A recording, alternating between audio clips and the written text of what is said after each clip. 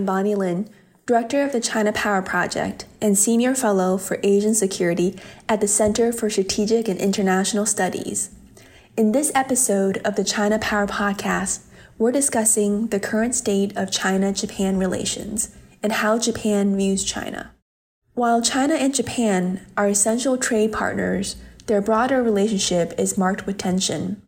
Historical grievances taint the relationship, with China remaining highly sensitive to Japanese portrayals of its occupation of China in the 20th century.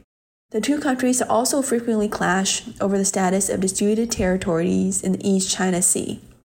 Chinese provocations in the region, its growing military power and assertiveness, have compounded fears in Tokyo and compelled Japan's Prime Minister Kishida to call for an increase in Japanese defense spending over the next 5 years. These factors have left publics on both sides deeply skeptical of the other. Polling indicates that 2/3 of Chinese view Japan unfavorably, while over 90% of Japanese view China unfavorably. How exactly do these regional powers view each other, and how might the future of the China-Japan relationship evolve? Joining me to discuss these questions is my colleague Chris Johnstone, Japan Chair and Senior Advisor at the Center for Strategic and International Studies. Prior to joining CSIS, Mr. Johnstone served in government for 25 years in a variety of senior positions with a focus on U.S. policy towards Japan and the Indo-Pacific. He served twice on the National Security Council as Director for East Asia under President Biden and Director for Japan and Oceania Affairs under President Obama.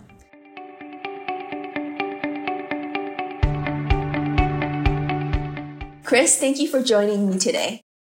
Bonnie, it's a real pleasure to be here and to work with you again after all these years. Thank you.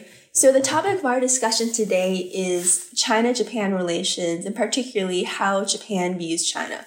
I'd like to start by discussing the history of China-Japan relations. How did we get to where we are now since the two countries established diplomatic relations? Yeah, I think this is a great way to start. I think the point to make up front is that this is a long arc. And we're at one point of it after basically 40 years of evolution.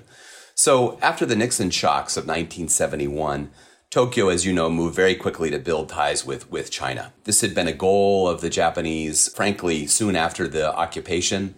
It was the U.S. that sort of held Japan back from pursuing closer ties with China in those years before 1971.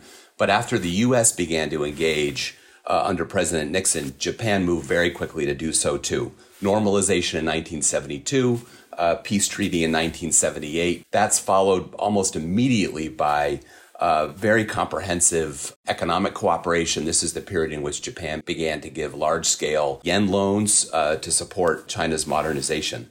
The assumption, of course, at the time was that Japan was the lead goose in the Asian economy and that it would support China's modernization, but Japan would continue to be the lead goose. And that was the logic of engagement, support China's modernization because it would also support Japan's continued economic leadership in the region. All of that begins to change in the 1990s. I sort of date it to the nuclear test in 1994, the cross-strait crisis in 1996. That is the beginning of thinking in Tokyo about what is China's future, and is it as sort of optimistic as they had assumed. Really begins to shift in the early 2000s with the rise of disputes over the Senkaku Islands, over history. You may remember this is the time when Prime Minister Koizumi is visiting the Yasukuni Shrine. A lot of friction over that at the time. Attempts to manage differences begin to become more difficult. You may recall that in 2001, the two sides agreed to explore joint development of the gas fields in the East China Sea. That, of course, goes nowhere. China begins to unilaterally drill on its side of the line, partly because it can. The water is shallower there. Japan unable to do so only on its side. So this sense that efforts to manage the relationship aren't being successful. And then it really begins to explode around 2010, where China now has the capability to deploy Coast Guard vessels regularly to the Senkaku Islands. We have incidents. You'll recall the incident when there's a collision between boats. The Japanese arrest the Chinese captain of the ship, and that precipitates a whole series of friction between the two countries. So that's sort of the arc. And I think what happens during this period as China's undertakes the military modernization, that's the larger backdrop to the frictions over the Senkaku Islands, there is a growing recognition in Tokyo that this strategy hasn't worked, that Japan's leadership position in Asia is in question, and that China is on the rise, and that it's not a status quo power. That's sort of the 40-year arc. And so, the point we are at now is at the end of that arc, of course, but it reflects a long evolution in Japanese thinking over this period. Chris, thank you so much for a really great review of the relationship and how we got to here. I do want to quickly bring this to the present, which is of much more interest to our podcast listeners. We know that Prime Minister Kishida is still a relatively new leader. How does he view China, and how does his view differ from that of his predecessors? Kishida, as you probably know, hails from a different part of the Liberal Democratic Party than Prime Minister Abe did. But what's striking is how much continuity there is in his approach to the relationship with China. Traditionally, Kishida has been viewed as sort of more, for lack of a better term, dovish part of the party, more supportive of engagement with China. But he has really picked up right where Prime Minister Suga and Prime Minister Abe left off. The Russian invasion of Ukraine, I think, has really sort of galvanized his perspective on this, the rise of this partnership with no limits between Moscow and Beijing. Kishida has said repeatedly, publicly, that Ukraine today could be East Asia tomorrow. And I think there's been particular alarm on his part and among those around him about the level of political support that Beijing has offered to Russia in the conflict and the implications that might have for the way China may choose to behave in the future in the region, in the Indo-Pacific region. Another focus that Kishida has also picked up and emphasized is this emphasis on economic security, investment screening, export controls, protection of critical technology. The Japanese passed new legislation to advance all of these things just this year. They're in the process of developing sort of the regulatory framework around that right now. And that also reflects, as I said before, this concern about China's economic rise and the threat it poses to Japan's technological advantages. The one new area that Kishida has brought a particular emphasis on is nuclear weapons, actually. Kishida comes from, you may know, Hiroshima. He has a long-standing interest in disarmament and nuclear issues. It's been sort of a hallmark both of his time as foreign minister and in the early days of his time as prime minister. So one of the things that he has done is call for more transparency in China's nuclear arsenal and has sought to put that more front and center on the international agenda with respect to China. So Kishida is very much picking up in the mold of those who came before, which is striking given that he does come from a different part of the LDP. Chris, you may have already alluded to many of this already, but as you look at Japan's top concerns with China, is there a way that you could rank maybe Japan's top 3 concerns of in what ways China poses the most challenges to Japan or Japan's perceptions or concerns with respect to the international or regional security order? Yeah, sure. So there's the proximate concern that drives a lot of the public opinion surrounding China, and that relates, of course, to the pressure on the Senkaku Islands and what's perceived as China's territorial ambitions. But more broadly, the concern that is widely felt in Tokyo is that, frankly, China is not a status quo power, that it seeks to revise the international order in a way that supports Chinese interests and will negatively impact Japan's interests. And as Japan looks across the region and globally, they see Chinese behavior in the South China Sea. They see what they perceive to be China's debt trap diplomacy and efforts under the Belt and Road Initiative as compromising rules and standards in the international economic space. They see efforts to expand military presence elsewhere in the region and beyond, places like Cambodia, the recent efforts in the Solomon Islands. And then they see, as I've mentioned, this condominium between Russia and China. It's hard for me to overstate the galvanizing impact that has had on Japanese public opinion. I think, frankly, the shock on the part of the Japanese public that China would choose to so explicitly align with Russia, given what it's doing in Ukraine, has had, I think, a very profound impact on Japanese public opinion. And it's reflected in the public debate on things like defense that I know that we'll get to.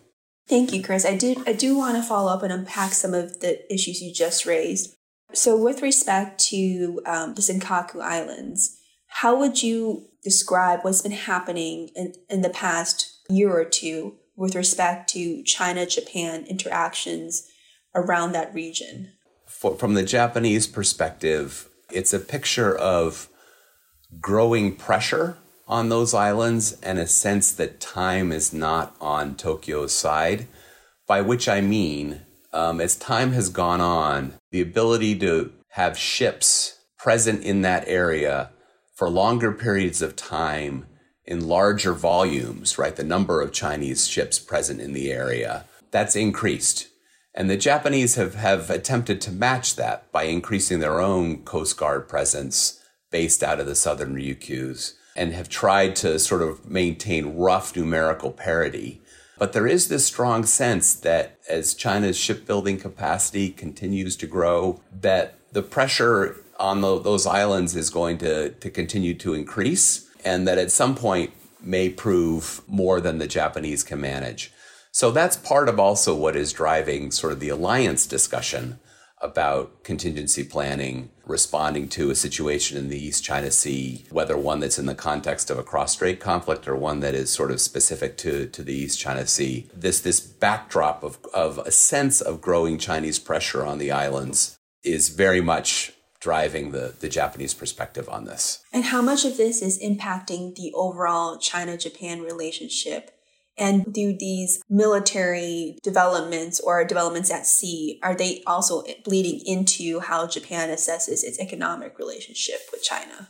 It definitely bleeds in. As I mentioned, there's this separate focus in Japan on strengthening economic security legislation to better protect Japanese technology, supply chains, etc. A lot of that is, of course, motivated by the specific concerns of Japanese business and the sense that their interests are at risk in some of China's practices at home. But it's also driven by a sense that the overall political relationship between the two countries is more and more unstable. I will say, as I alluded to earlier, this is not a dynamic in which Japan is pursuing decoupling. Again, China is Japan's number one trade partner. It remains a very significant target of foreign direct investment from Japanese companies. I think, frankly, that Tokyo would prefer and seeks stronger channels of communication with Beijing. I think there is a sense, frankly, that those channels are largely closed.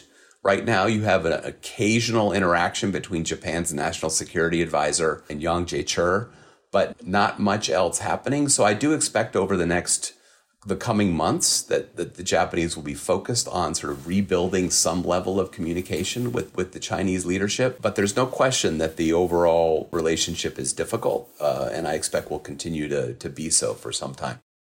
As Japan rebuilds communications with the Chinese leadership moving forward, we're also seeing Japan increase its defense spending.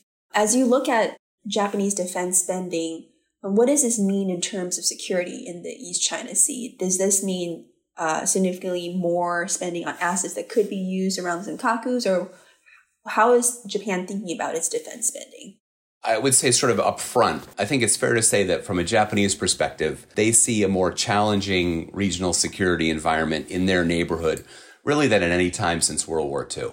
With the Russian invasion in Ukraine and the complete collapse of Japan's relationship with Moscow, which, as you probably know, was a focus of Prime Minister Abe, Japan now has an environment in which they've got the North Korean challenge, they've got what they see as a rising the China challenge, and now, of course, a difficult relationship with Russia. So that's a lot in one neighborhood. Also in the backdrop, I think, quite frankly, this is mostly unspoken, but there are no doubt concerns about the United States and the U.S. durability in the region. So I think what you're seeing in Japan is a recognition that Japan needs to be able to do more on its own to defend its interests. There's clearly an evolution in Japan's thinking about deterrence. As you know, there's an ongoing discussion about acquiring what they call counterstrike capabilities, longer-range missile systems that would allow them to strike fixed infrastructure on the Chinese mainland and in North Korea. What's striking about this debate is both how it's accelerated. The Japanese are now looking at options for acquiring a capability along these lines within the next 5 years. That's pretty ambitious. And how much public support there is for this discussion. It used to be that defense and national security issues were divisive, that the LDP would tend to downplay them in the election campaign and deal with them after an election. Now you have defense and national security as pillar one in the LDP's manifesto. So there is acceptance and public comfort with the defense trajectory that Japan is considering. I do think it's important, though, to keep this in perspective. Japan today spends around 1.1%, 1.2% of GDP on defense. South Korea spends 2.5%. Australia spends 2%. So we're talking about a trajectory growth from a very low base. And so it's important not to exaggerate. It will take a long time for Japan even to approach the levels of spending in comparable or relative spending in Australia, for example. But there's been a real transformation, I think, that's taken place in Japan and in the public about the urgency of national security, the urgency of defense, and the need to do something about it. Chris, you mentioned polling a couple of times. Could you share with us some of the most recent figures and if these figures have changed recently as a result of either Ukraine or other developments? So, for example, in a recent public opinion poll that was done by Nippon.com, for example, two figures jump out at me, right? Sort of if you look in around the 2007 timeframe, the percentage of the Japanese public that had a good impression of China and a negative impression of China was about the same, sort of the high 30s, both figures. So not warm sentiment, but not terribly negative sentiment either, right? So that this is the decade of between 2000 and 2010. Today, if you look at the figures, above 80% of Japanese have a negative view of China and only around 10% have a positive one. And so this reflects the accumulation of baggage in the relationship that has taken place over the last 20 years. The perceptions of China's military modernization, the incidents around the Senkakus, the rise of concerns about IP theft and business practices, all of that accumulates to a dynamic in which, Japanese views of China have become quite negative. As I said, that doesn't mean that we're headed into a period of Cold War confrontation, but it does mean that there is strong support in Japan for a much more hawkish approach toward China than there was 10 or 15 years ago. So, Chris, you mentioned earlier that Japan is rebuilding communications with the Chinese, including with Yang Jiechi. And then you mentioned a number of issues that Japan has with China. To what extent is Japan trying to use communication with Chinese to make progress on these issues? And are you optimistic that Japan can use engagement to make progress? Yeah, my sense is that the Japanese view communication with the Chinese sort of along similar lines to the way, the Biden administration, that the competitive elements of the relationship are not going to go away. That's not the intent of the communication. The communication is needed to sort of put these guardrails on the relationship that help to prevent crisis and help to manage the issues that will continue to be difficult, but it's important for the countries to be able to talk about. So that includes everything from bilateral trade and economic relationships to the energy picture in East Asia, climate change, to, issues related to North Korea. I think there is a sense in Japan that actually communication links between the Biden White House and the Chinese are better than what Japan has. And there is concern about that and a focus on trying to do something about that. Trying to improve their communication. Yeah, exactly. So let me touch on perhaps two thorny issues. The first is Taiwan. The Japanese government has become increasingly outspoken in its support for Taiwan. Where do you assess the Japanese government is now on Taiwan? And has their position significantly impacted Japan's relationship with China, with Beijing directly? Yeah, this is an area where there's been, I think, interesting change on the part of Japan's approach. Much more open discussion and support for Taiwan's status internationally, and a sense of linkage between Japan's security and Taiwan's security. I think it's both ideational and strategic. by which I mean I think there's a genuine affinity in Japan for Taiwan and its democracy. That used to be sort of a view somewhat outside the mainstream of the Liberal Democratic Party. Now it's very much part of the mainstream, and I think it's shared as much by Kishida's elements of the LDP as it is by Abe's. And so that by itself leads to a greater willingness to speak out on issues related to Taiwan and on the importance of cross-strait stability.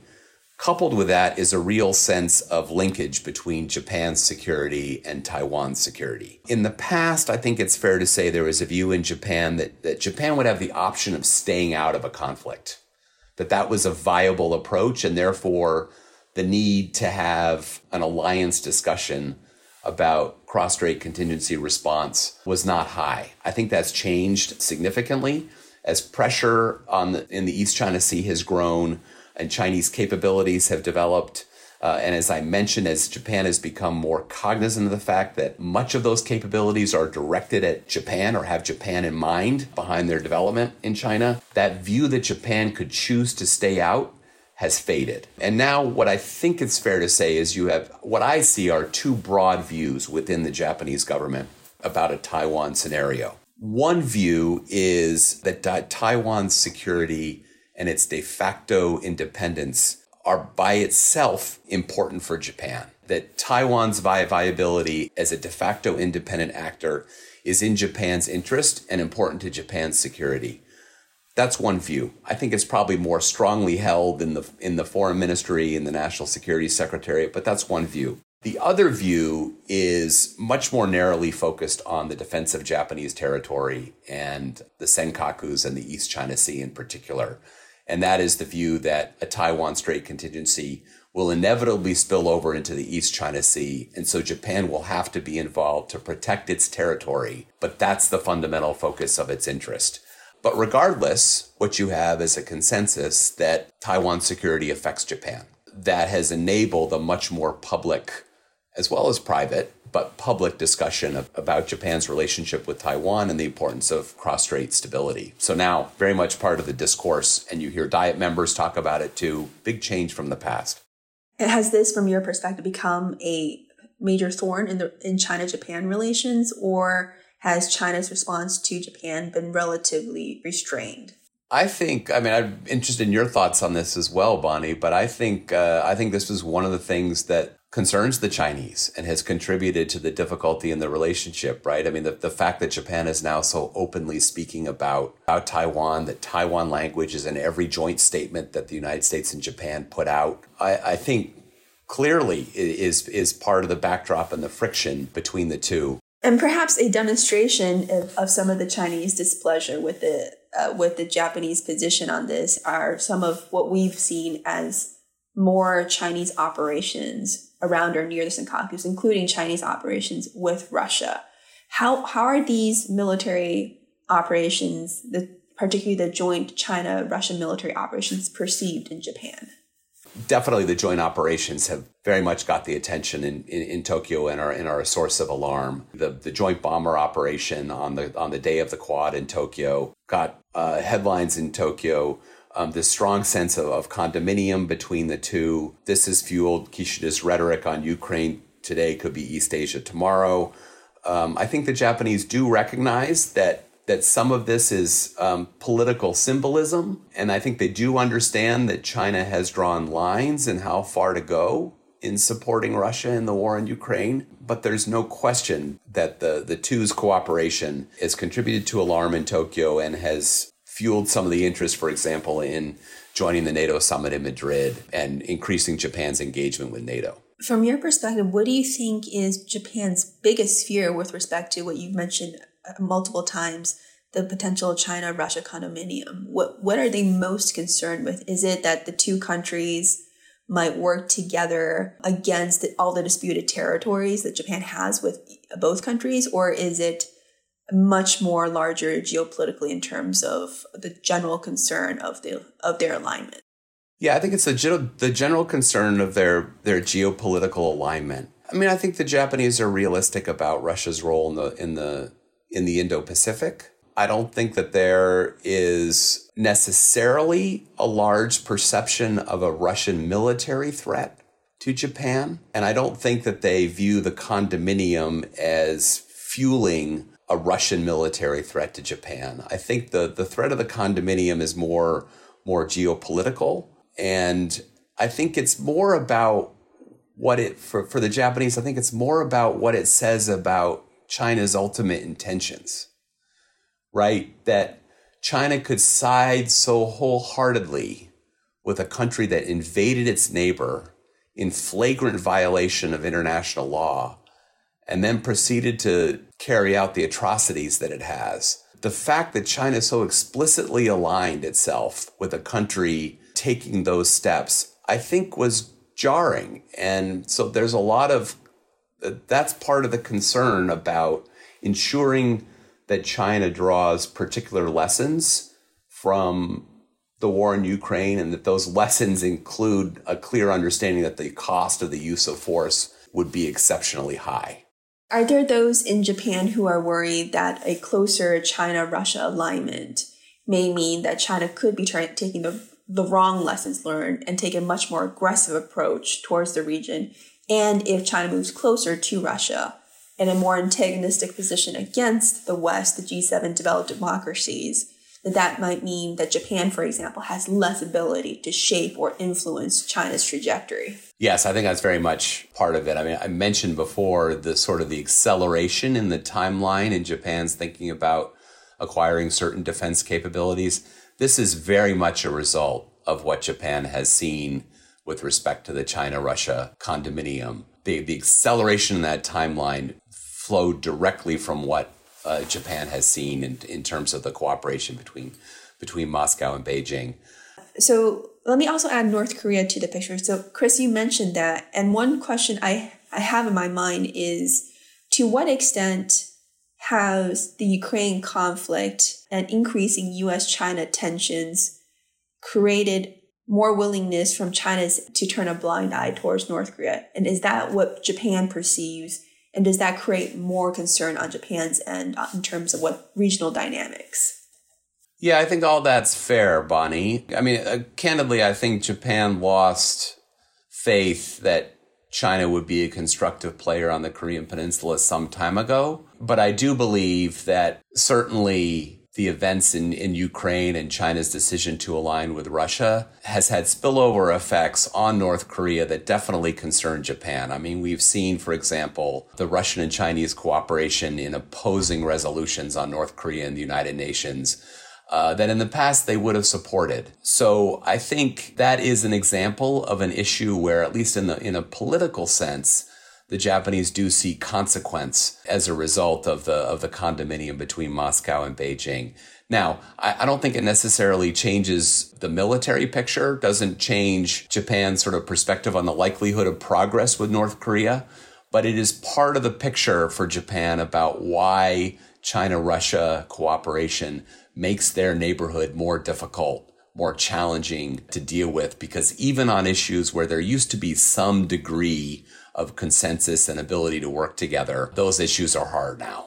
If I can follow up on that, are there one or two issues that you can identify that Japan is actually cooperating to a significant degree with China on? It seems from your prior comment that those issues don't really exist, or if those issues exist, it's very difficult for both sides to make significant progress on. But is there anything that comes to the top of your mind? As Japan looks to China, there's still one or two issues that are really a bright spot in the relationship.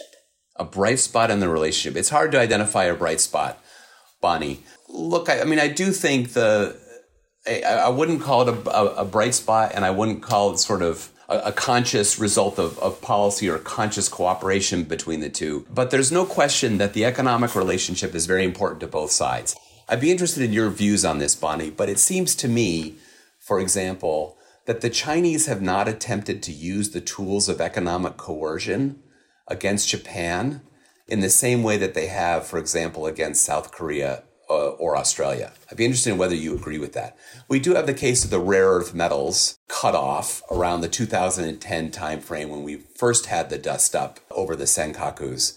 But aside from that, I can't really identify an explicit attempt to use economic coercion to shape Japanese policy. I conclude from that means that there is a great deal of interdependence, deep interdependence between these two countries, and that it's more challenging for China to find economic tools of coercion against Japan that wouldn't also implicate Chinese interests in ways that they're not prepared to do. So I do think that is a foundation of the relationship that it's important to remember. The economic basis remains strong. Japan is taking steps to put bounds around it, to protect some critical interests, but the fundamental picture of Japan-China economic integration isn't changing and is unlikely to change. The Japanese will continue to seek to diversify locations for foreign direct investment, continue to explore opportunities in Vietnam and elsewhere in Southeast Asia to diversify supply chains and their manufacturing base. But fundamentally, the importance of the Chinese market continues to be there. So I think that by itself is reason why at the leadership level in Tokyo, there's a desire for stronger communication channels. They do still have common interests that they need to be able to work on, particularly in the economic space, and maybe down the road on areas like climate change and so on as well.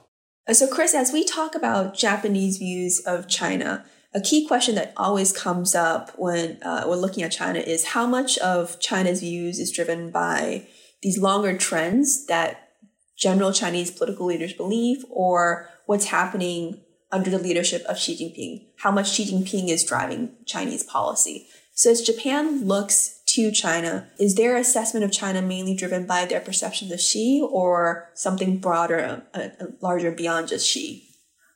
I think they view it as more than just the President Xi Jinping. I think, as I said at the outset, this relationship now has a 40 to 50 year arc that, from the Japanese perspective, kind of moves in one direction. And Xi is the current leader and the current manifestation of China's strategy, but he's not, I would think, from the Japanese perspective, by and large, not viewed as a departure from the past. And his departure would not necessarily result in a change in China's policy. I think the Japanese reached this conclusion before we did about China. I remember having one of the first NSC to NSS dialogues on China in the White House probably 6 or 7 years ago. And at that point, it was still the Obama administration, still what had been the previous frame on China policy, the logic of engagement, the belief that engagement could shape China. At that point, my Japanese counterparts were basically dismissive of the view that China could be shaped. Their view already at that time was that we needed to focus on deterrence and shaping the environment around China rather than attempting to shape China itself. So I think Japan has been moving down this path for some time and in some ways has reached conclusions about its own China strategy more quickly than we did here in the United States. And a function of them living next door and dealing with the rise of China in a more direct way, I think, in some ways than we did. So Chris, in interest of time, I'm going to wrap up this podcast with one final question for you. What do you expect as the future of China-Japan relations in the coming years, and what worries you the most?